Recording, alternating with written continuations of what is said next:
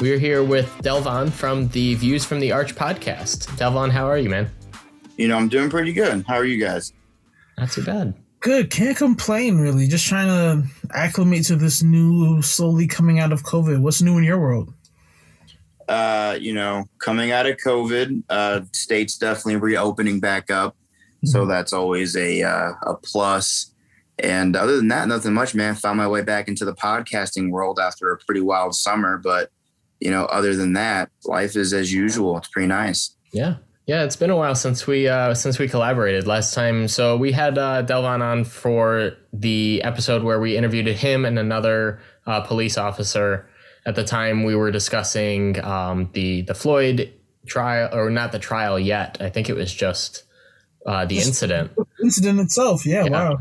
Talking about that, talking about a couple other shootings and stuff at the time. And so if you haven't already, check out that episode. I think that was one of our best episodes so far. It was really great having you on, getting your perspective. And yeah, I mean, how have things been for you so far, since then, as far as everything that's been going on with various different policing incidents going on around the country and, various of them getting plenty of news coverage, right? It's it has its own challenges. And it's kind of hard to navigate through because it seems like every time, we end up trying to do something to make the situation better or try to make the situation more conducive for everybody, like with police reform or police change, it's like another black guy. It's like right after George Floyd's trial where, people got their conviction, they got all the charges they wanted.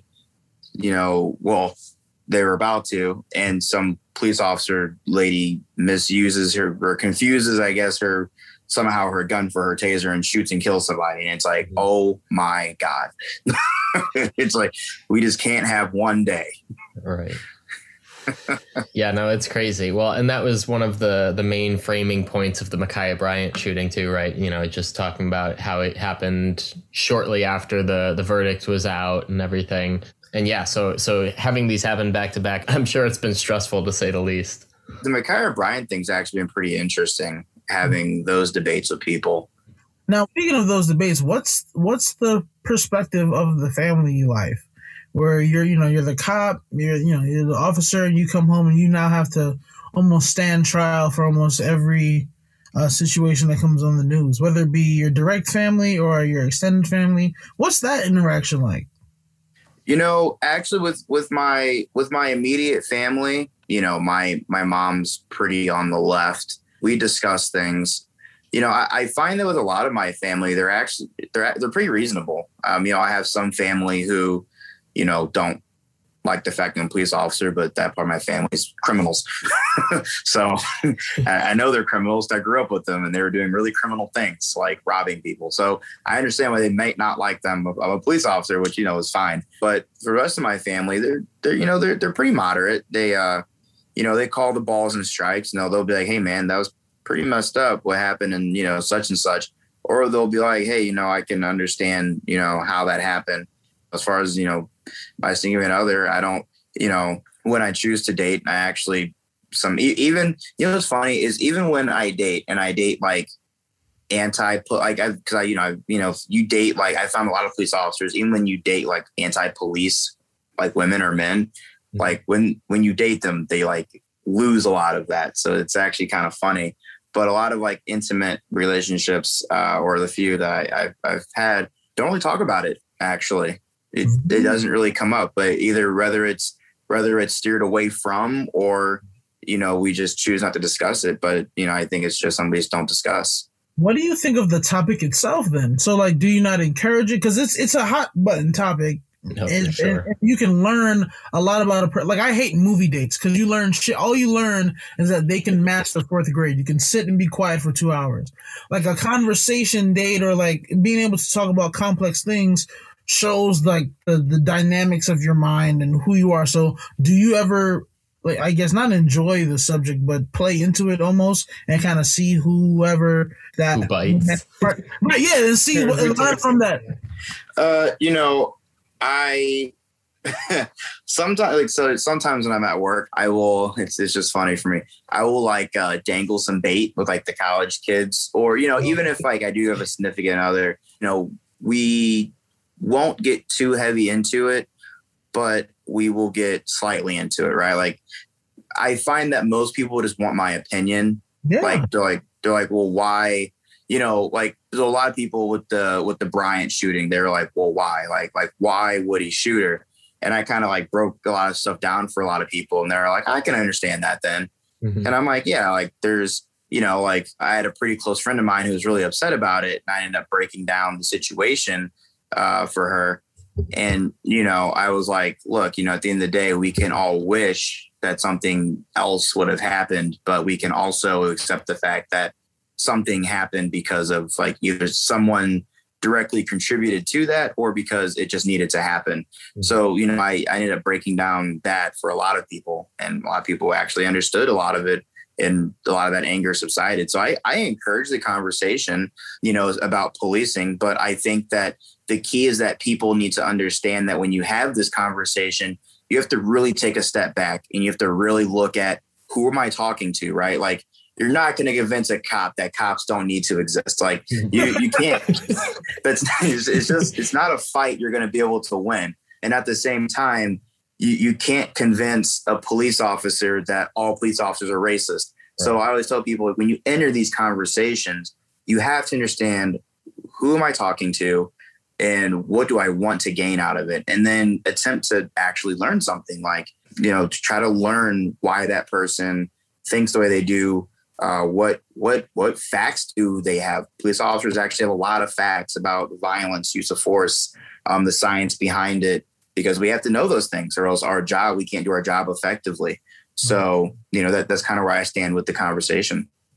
Yeah, I like that point. That's a really good point. I think that kind of, that applies to everything, not just policing, but I think that's something that a lot of people lack, is the ability to realize who they're talking to, right? Because it's the same with any issue. Pick an issue, no matter what. If you have someone that firmly believes something and you have someone else that firmly believes something else, you can talk about it.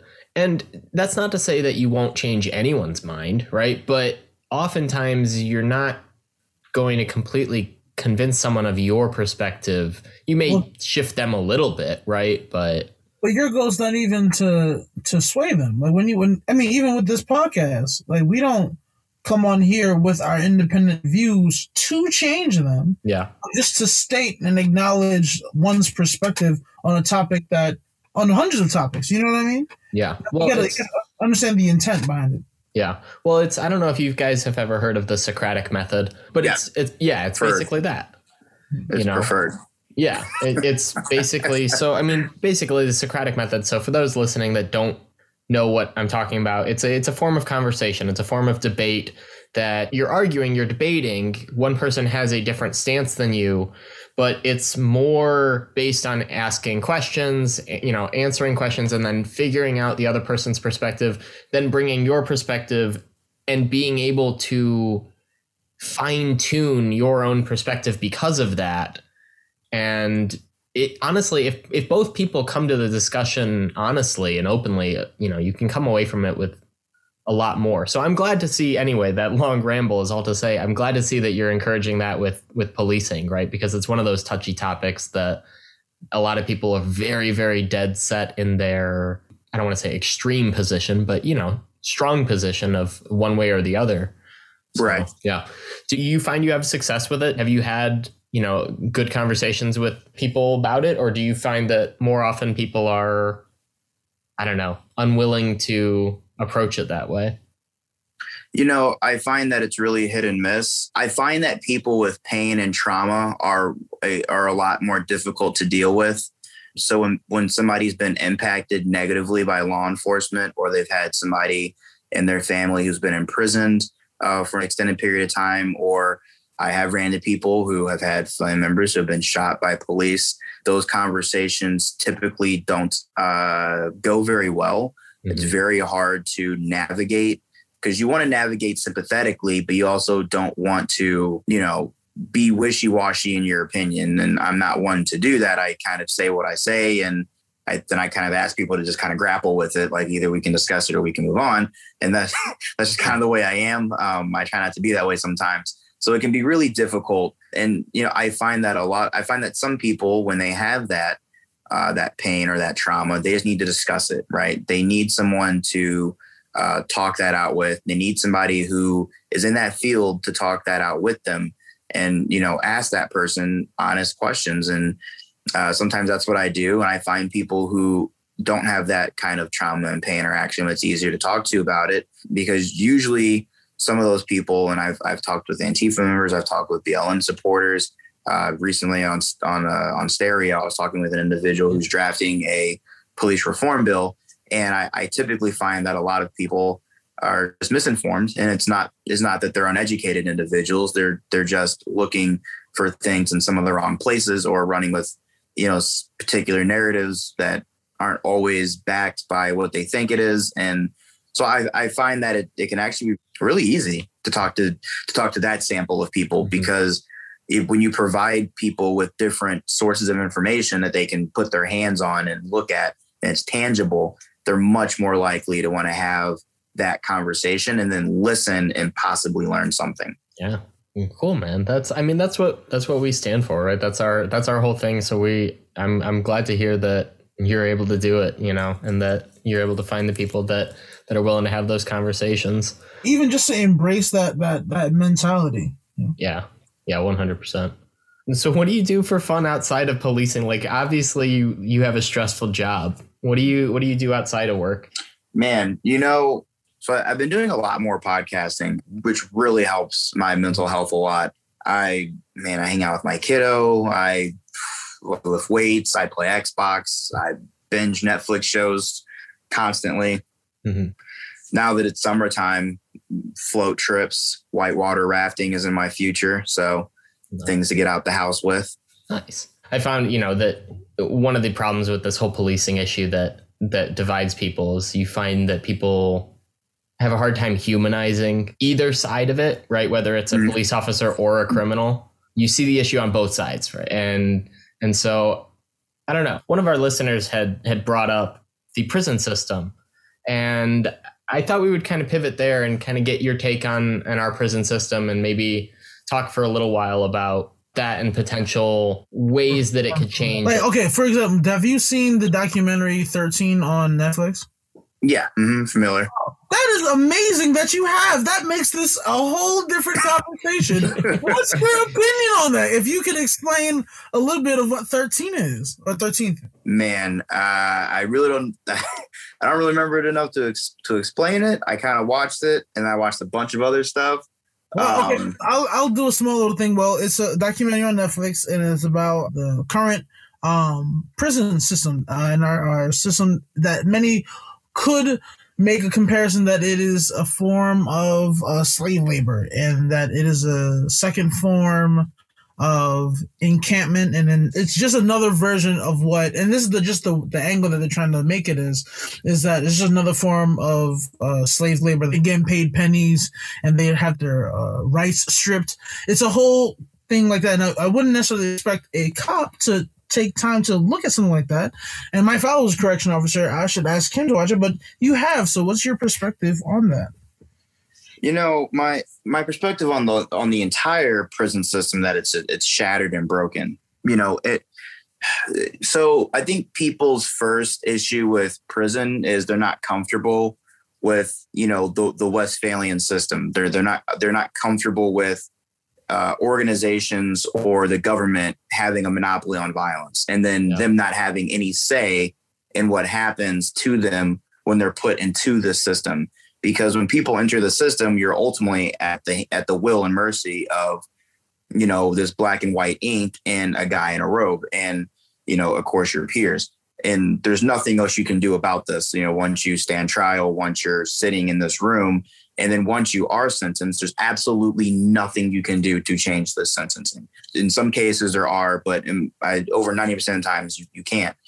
And I think people are rather uncomfortable with that. But, my discomfort comes from how we choose to rehabilitate people. So, for me, if we're going to imprison people and we're going to spend this massive amounts of money to keep them in these cages, we can at least attempt to make them better people, which is, yes, expensive, but could be for the better of society worth it. So some of the things I've always said was, why is it that, for instance, juveniles, a lot of juveniles go to juvenile detention, and sometimes they spend their entire adolescence there, and sometimes they're not getting education, right? They're not getting the experience of learning how to work a job or make a resume or get a degree or anything. And the same thing goes with adults. Some adults go to prison and all they've ever done is crime, right? They grew up in a place where selling drugs and stealing is what you do to get by. And they've never known anything else. And, people might think, well, if you throw them in a cage, they'll never do it again. But that's like saying, well, if you beat a schizophrenic child for seeing things, you won't see things anymore. No, you're not diagnosing the issue. You're just applying Band-Aids, but you're not willing to fix it. So, for me, when I look at the prison system, I always ask myself, why aren't we heavily investing in educating these people? Why aren't we heavily investing in making sure they have jobs when they leave the prison system? Why aren't we investing in making sure they have housing that isn't in the same place they literally just came from, or they were committing crimes they couldn't escape from?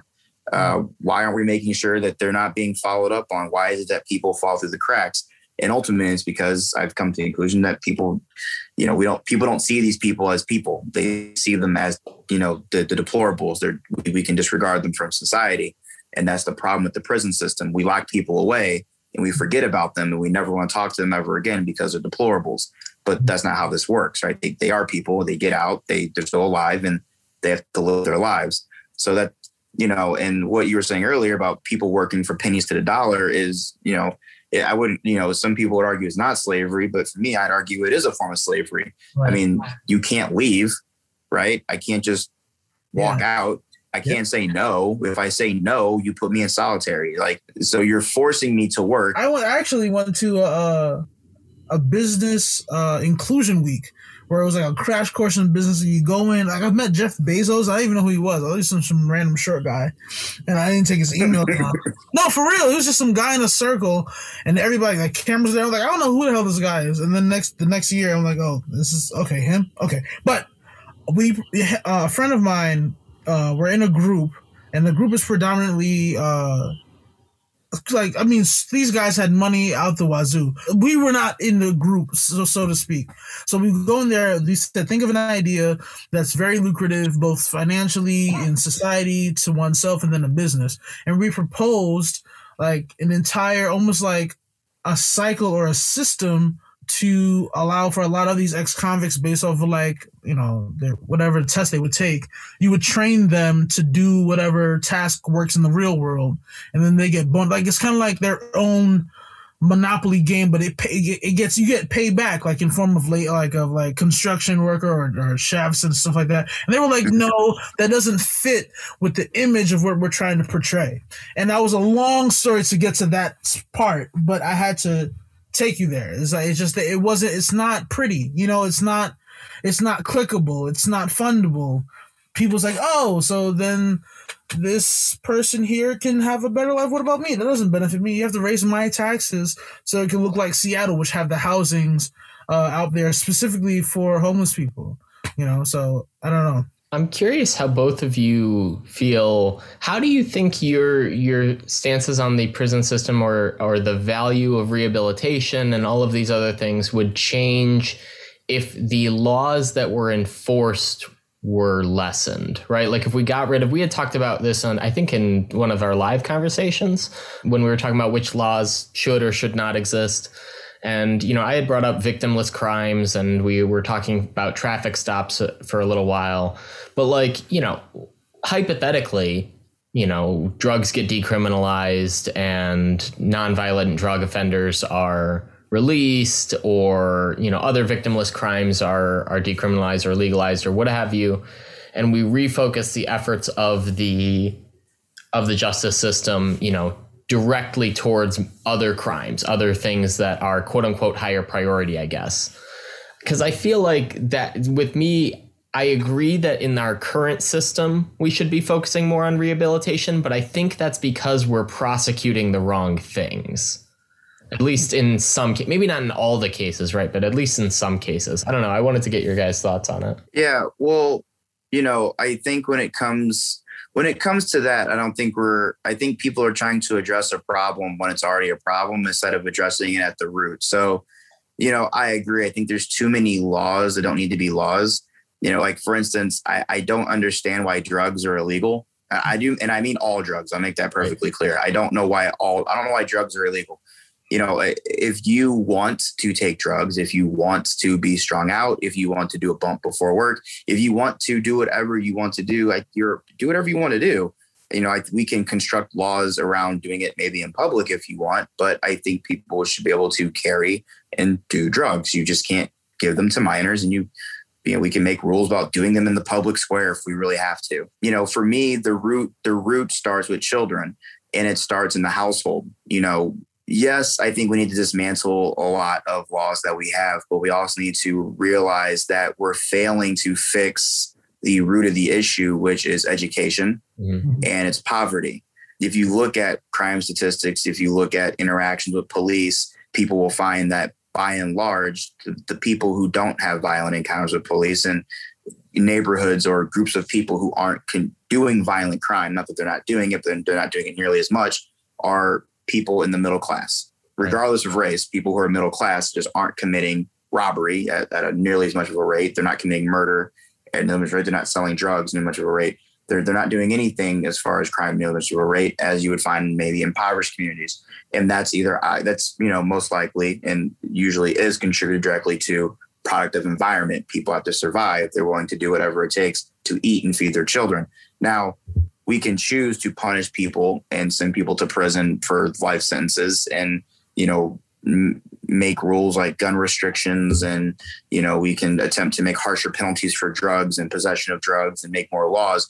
Or we can choose to address the root, right? And this is why even I get into this argument all the time, but it is a libertarian thing. I argue with my libertarian friends all the time. UBI, I'm a fan of, you can put responsibility and money in people's hands and see if they can uplift themselves from, poverty, open up the market, make it easier to open up businesses, make it easier to negotiate with people about their wages. People will probably hire more people. There are more businesses to hire more people. Education, the misappropriations of funds in this country when it comes to education is staggering. The most well-funded institution in the country, and you have the greatest failure rate. And some states they're not even ranking on the world stage as far as education goes. And it's not the American it's not the American secondary education. Like our colleges are actually incredibly strong. It's early childhood developmental education that has suffered extremely in this country, from elementary school to high school. Dropout rates have increased. The amount of people who can actually read, write, and do mathematics at their grade level is dropping. You have more Americans every year who are illiterate, and it's happening by thousands. And until we address the fact that education is a direct root cause to poverty, which is a direct root cause to crime, I don't think we can ever fix the prison system or the court system or the societal issue we have right now with policing. I mean, and do you think, well, at least do you see, I'm getting the idea that you see this for the next foreseeable future. What would you say would be your best call to action for those who can do something? Because we can't ask a teacher to do more because they're not paid enough. We can't ask, you know what I mean? We can't ask a guidance counselor to do more because that's out their jurisdiction. You can't ask the social worker to do too much because they're already doing too much. You know what I mean? Yeah. I think it all really starts with having a breakdown in conversation. Some of the greatest things are had by so there's no reason why the social worker and the teacher can't talk to the lawman, who all three can't talk to the congressman. However, we have a severe hurdle in conversation in this country right now, and it's race. Race is the biggest hurdle of conversation. Certain groups of people feel they can't speak on certain issues because they're not their correct skin color. And certain groups of people feel that other groups of people don't understand anything because they're not the right skin color. And it's really creating a barrier that's making it very hard for people to achieve anything in conversation, which means that, you know, our entire political system and our entire system period is built on the fact that people converse with people, which leads to change. And if one of those things doesn't work, then the other one just doesn't happen. Yeah, I 100% agree. Absolutely. And again, that gets back to part of the reason why we started this podcast, right? Is to encourage these kinds of conversations, to get people talking. I think part of it also comes from the family and the home. Obviously, you know, you have to have a bedrock of good values, right, in order to then have a society develop, right? You have to start somewhere. And I think a lot of people, you know, different people have different ideas of what the, I guess, smallest unit is in a successful society, right? And some people will say it's the individual. You know, libertarians will say it's the individual a lot of times. Other people will say it's the society as a whole, right? That's more of, I guess, I don't know if I want to say it's not all liberals believe it, but it's more of like the leftist ideology of, you know, we are a society, we are a community as a whole, as a country, what have you, or maybe, you know, states or whatever. But yeah, I think it boils down to the family. I think that it's somewhere in the middle, right? That the individual I still believe in individual rights. I still believe in individual liberties and responsibilities and all of that. But, you know, when it comes to society and societal functioning, education is a big part of it. But, you know, education in the home as well, because that, I don't know, it gives you that bedrock, right, to start from. It's your bedrock to start from something. But then in my head, they're like, it can't be like, well, I don't know. I was going to say that was a rabbit hole I didn't want to go into. I was going to say, because if the nucleus of the family can be the upstart to whichever type of societal gains you would want, you can't have legislation that would target a demographic's father. That would, you know what I mean, if it was during the crack epidemic, but have laws that would counterbalance for cocaine. You know what I mean? The sentences were night and day. In comparison, because cocaine was in certain neighborhoods and then crack couldn't have been in certain neighborhoods. Right. Yeah. And I mean, that gets back to the laws, right, that we were talking about too, that if drugs weren't even illegal in that instance. All cycle all back. It's amazing. Right. Yeah. Yeah. Drugs are winning the war on drugs for sure. But yeah, no, I think you brought up some really good, really profound points about education. I mean, it always boils down to education, honestly. And on that note, I guess since we're already here, what are your thoughts on critical race theory, since that's being, you know, kind of advocated for now more on the educational front here? Well, this might be an unpopular opinion to anybody who's listening, but I don't agree. I don't think it does any good to tell. It doesn't. Okay, so the way I think about it is this. We once fought in this country to teach children that they're not inferior because of the color of their skin. Right.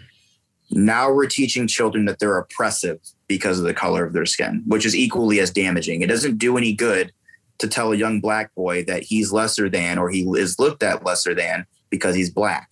That doesn't do anything for his self-confidence or his self-worth. The same way it doesn't do anything for a white child. And I do believe that children can see these things. I call them little people. They're not just children. They are very observant. They're smarter than we give them credit for. They can see hate. They can see disdain. They can see disgust. They notice these negative emotions, and they can't articulate them, of course, but they can feel them, and it can have negative consequences. So I don't think it does any good to balkanize society, children, the workplace, politics by the color of people's skin. And I don't think it's very healthy to argue for solutions, but say, well, it's always because I'm black, or it's always because I'm poor. Like, no, like sometimes you're just lacking accountability for something that either you've done that led you to a negative situation, or somebody else wasn't held accountable for doing something negative to you. So for example, surprise, people who don't know me, I'm black. I've experienced racism, but I don't think that all of America is racist. I just think there's racist people. That's all. Like I've encountered racist people, and it sucks. And I wish that they weren't that way. And I don't associate with those people. And when they were exhibiting racism, I told them that they were, and they didn't care. So I left their presence. But I don't then walk around thinking that, everybody's racist. My sergeant yelled at me, "Oh, he's got to be a racist." No, I just happened to have messed up that day. So I think that I don't agree with it. I don't think it's very helpful at all. Yeah, no, so I'll preface this by saying I agree with you. So I don't want to like. Why are you saying with you as if I oppose that, as if I say, you know what? Oh, no, I didn't mean that. No, I just meant that I know you started this with, I know this may be an unpopular opinion. I don't think that it is. I don't think it's as unpopular as social media would have us believe. I think that obviously this is a really touchy topic right now. It's everywhere. And the U.S. government is kind of putting its back behind it right now, or putting its weight behind it right now. And so it's gaining a little more traction. I do think that there's more people, though, that oppose it similarly. And so I don't think that it's quite as unpopular as you may think. I mean, Tim Scott gave his response to Biden's speech, and it sounded a lot like what you were talking about. Yeah. And I thought it was great. And he, then Uncle Tim was trending immediately after on Twitter. Right. And so I do think there's obviously a lot of opposition to critical race theory. But yeah, I don't think it's quite as unpopular. Sorry, Brendan. I didn't mean to make it sound like I was whatever, man. This is your podcast now, man. Well, what do you think, Brandon? What do you think of critical race theory? Well, it's the terminology that always it shocks me. It almost inspires me to come up with new ways to describe things that's always had another way of interpreting them. But I would have to agree on a sociological front that to tell a person that it's designed to not work, and then to tell another kid it's designed for you to work. Zach, I don't know. Do you remember reading the book? Was a psychologist who they had two sons. One of his sons' names was Loser, another one was Winner. And do you remember the life path that they went down? The loser one became like an esteemed lawyer and all this success and wealth, and the son that was named Winner was a drug addict and went to jail, and he thought things were going to get handed to him.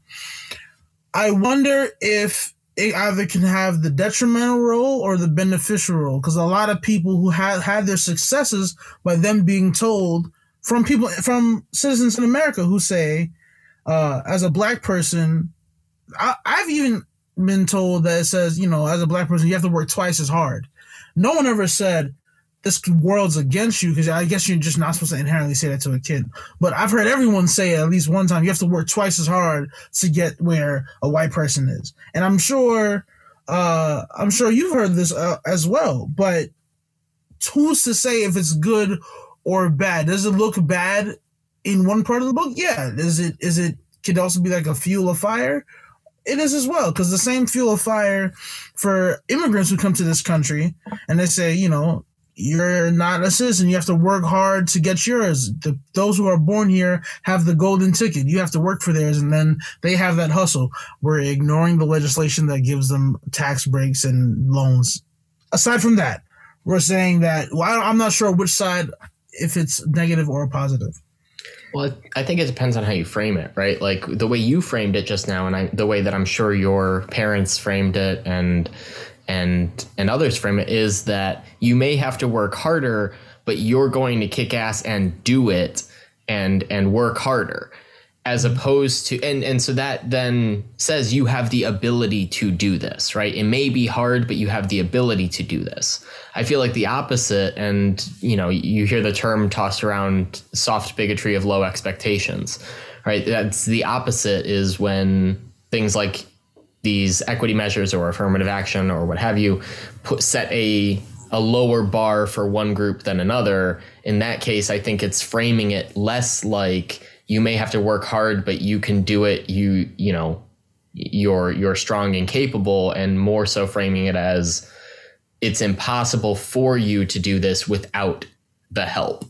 But yeah, I don't know. I think it depends on the way you frame it. Yeah, I don't know. Delve on if you. Yeah, and you know, and I know we've all heard this tossed around recently as well, but you know, for me, it's almost becoming there. It's just the hard bigotry of no expectations at all. Yeah. You know, and I observed that a lot more when I read. I don't know if you guys heard, but I read about the Biden administration actively campaigning and ruling and attempting to ban menthol cigarettes, right, and flavored cigarillos. Yeah. And you know, the first thing that the article said was this would affect 3/4 of cigarillo and menthol cigarette smokers are African American. And you know, it went on to say, you know, by Karen Bass, the California Congresswoman Democrat or Chairwoman Democrat, you know, she wrote, as we continue to push to protect Black lives, we must put an end to one of the most constant destroyers of Black health and lives, which is deadly menthol cigarettes. Mm-hmm. And, you know, for me, people see that. Some people I know saw that and said, well, that's good. You know, they care about Black people. And I read that and I said, so they think we're too stupid not to smoke?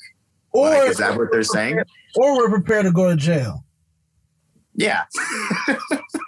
No, because we were just talking about this the other, a couple of days ago, strictly saying, are there laws targeting people off that front? And then we had a discussion about that. Then we spoke about this particular one and said, is there a bit of foul play here? And even in bringing it on your perspective, I didn't even thinking about that. I didn't even think about the fact that it's almost an incompetence thing. Like they can't stop. Or I didn't even think, I rarely think of bills and laws being directly associated with health and wellness. I think maybe that might be a trajectory that America needs to push. But I didn't even realize that maybe they did it for the health of Black people. Yeah. That doesn't even sound right to me. Well, this is something you will never hear me say very often, but I said it not on my podcast, but in a personal conversation. But you know, I told a friend, this is one of the very few laws in my lifetime that I've observed that I would call systemically racist. Because basically you're admitting that you understand who this affects. You're willing to make this illegal, which means you're willing to utilize the police to obviously stop this, right? Because if people are observed smoking menthol cigarettes and it's illegal to have menthol cigarettes. So there's either two things that the government's doing. And you know, people don't want to admit this, but it to me, at least, it has to be true. Either you're saying that you're going to target these people on purpose and you don't care, or you're saying that these people are incompetent. Black people are too incompetent to understand basic health, and the government has to protect them from themselves. So now we're in an issue of, are Black people not afforded the same rights as everyone else? And that's a very good point. You know, and if it's banned for all people, why do I not have the right to smoke whatever I want? It's not marijuana; it's just nicotine. You know, why does this matter now? Who cares if it's flavored? Right. There's not a single law that has anything to do with heroin, and that is if you thought Jesus was amazing, I've seen Bucky down the street come back to life every weekend. Okay. Every Sunday is Palm Sunday. All right, he's smoking on it. No. The joke is there, but he makes a very valid point. Either Black people can't be protected of their own health, and like you said, every law ends at the hand of a gun. Yes. Either I'm dumb enough to die either I'm going to die from smoking or I'm going to die from the government. Either way, it's now illegal just for this group. Well, and I was going to take it even one step further, that if it is the assumption is that they are trying to do this from a somewhat benevolent place, right? That they're doing this to help Black people.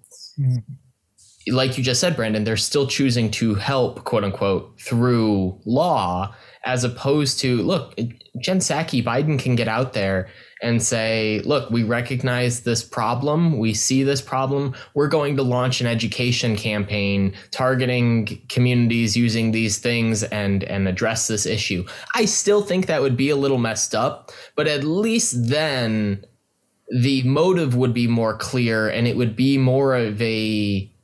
Zach, let me give you a scenario, right? Let's take smoking, right? Mm-hmm. black people in America smoke menthols, there's now a law saying it's illegal. You can go to jail. You can be, I guess, jurisdictionally prosecuted?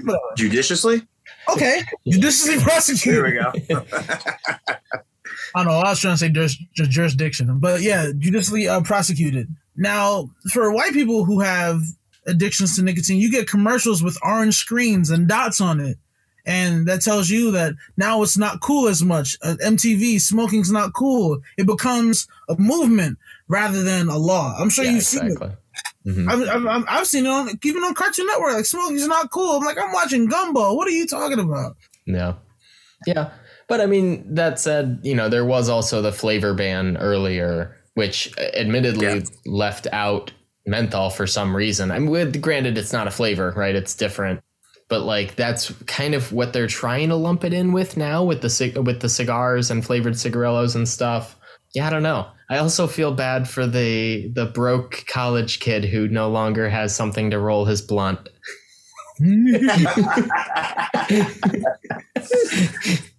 But not to make light of what you were saying, Brandon. But no, you have an excellent point. It's an excellent point that it's the manner in which they're trying to help doesn't seem very helpful. No, not even even if it's, and Zach, this is the issue. I don't care if it's not helpful. I just want it to be even. Right. Yeah. Yeah, exactly. I want a law for those who are struggling with heroin.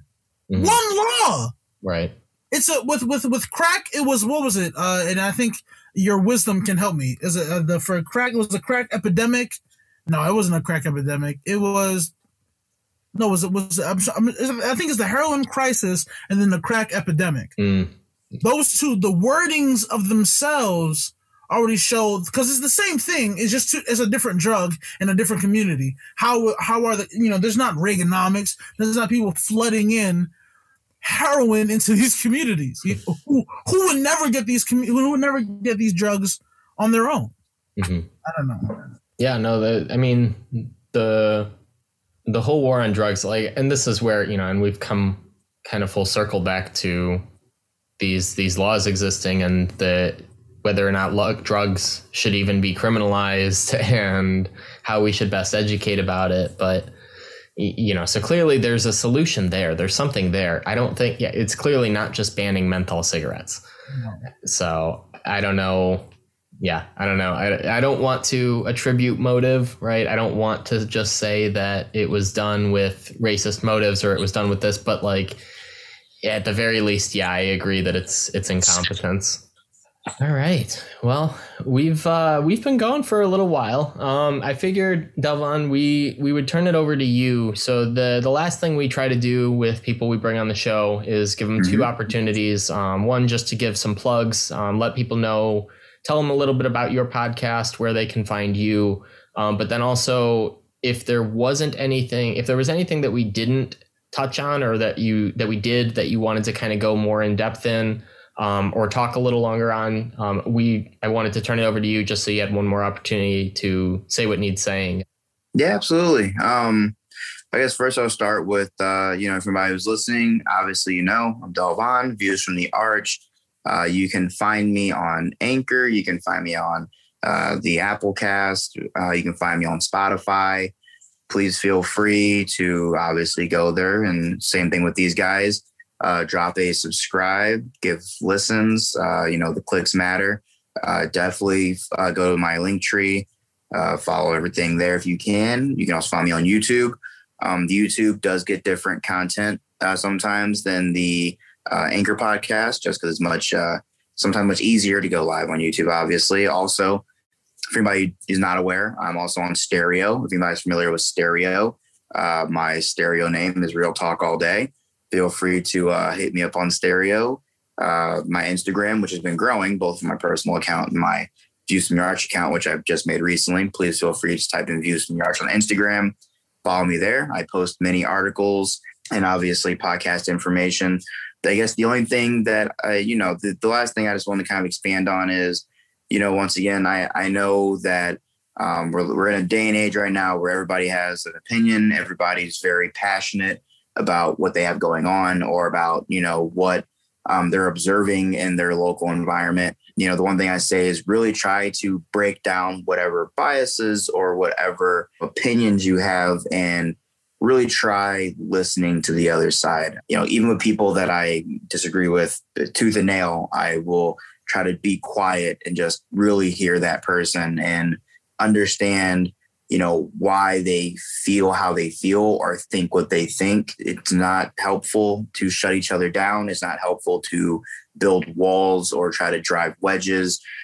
So, you know, I guess in short, just really try to sit and listen to one another when you're having these conversations, whether it's about police or racism or, you know, what you think taxes should be, whatever it is. Just, you know, what are you having for dinner next Sunday? Just really try to listen to one another.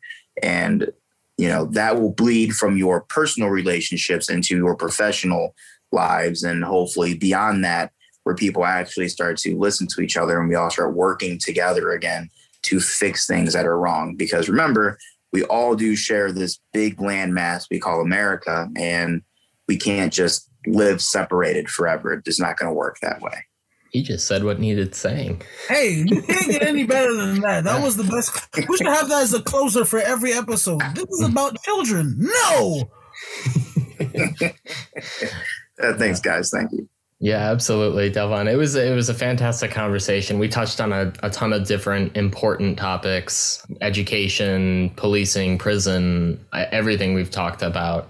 As always, thanks for coming on the show. We really appreciate having you on and getting your perspective.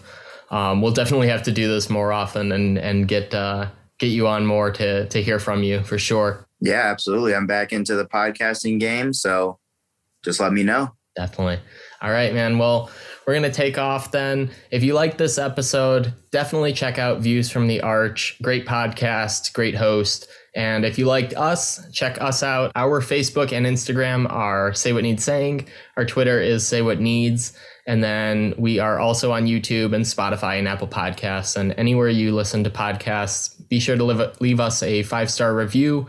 If you can, definitely helps out, and leave a comment on YouTube or anything to help the algorithm. We have a website in development. It's really close and it's pretty much done. So I'm going to keep saying this at the end of our episodes in case it's done by the time these get posted. Check out saywhatneedsaying.com.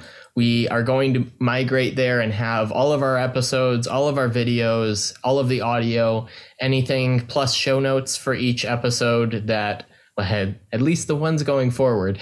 We will have show notes for all of our episodes, and so you could get a little bit more detail about everything. So check us out there and on socials. And yeah, Brandon, any last thoughts before we close? You guys took them. There's nothing else. I was waiting for a break. I was waiting for the Views from the Arch to stop being the Views from the Arch. He's Arch Drake because he took all the words. I have no more lyrics. The show is over. Goodbye.